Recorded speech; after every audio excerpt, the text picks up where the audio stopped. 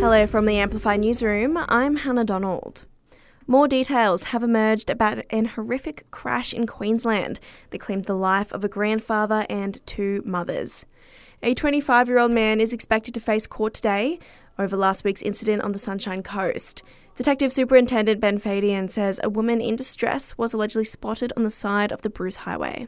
She was located by a 65-year-old man, Mr Terry Bishop, and she was in a state of distress. Mr Bishop picked up Miss Satterley and drove her from that location. A stolen white Isuzu motor vehicle followed Mr Bishop's vehicle. It then rammed Mr Bishop's vehicle and then caused him to spin around on the Bruce Highway. As Donate Life Week kicks off, we're being urged to have the tough conversation about organ donation with our families. At the moment, 27% of ACT residents are registered to be organ donors, which is below the national average. In recognition of the week, a number of Canberra landmarks will be lit up magenta, as well as info stalls being held throughout the capital. The opposition agrees the government should bank a predicted $20 billion budget surplus to help get inflation in check.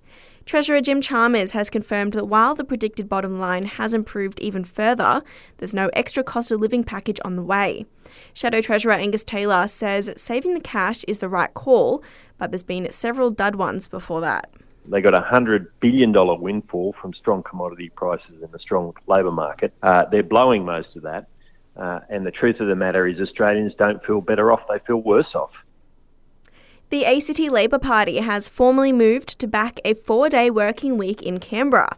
It's thrown its support behind the introduction of a 32 hours week without the loss of any pay at a party conference held over the weekend.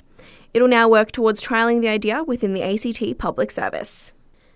Young climate activist Greta Thunberg has been fined after being found guilty of disobeying a police order to leave a protest. The 20-year-old defending her actions while speaking to the media outside court. We are in an emergency. The laws have to be changed. We know that we cannot save the world by playing by the rules because the rules have to be changed. And there are fears sharks may be acting erratically off Florida's coast due to the amount of drugs being dumped in the water. Experts in the US say the animals and other marine life are likely consuming large amounts of cocaine. And that's the latest in news. We'll have another update for you right here around lunchtime.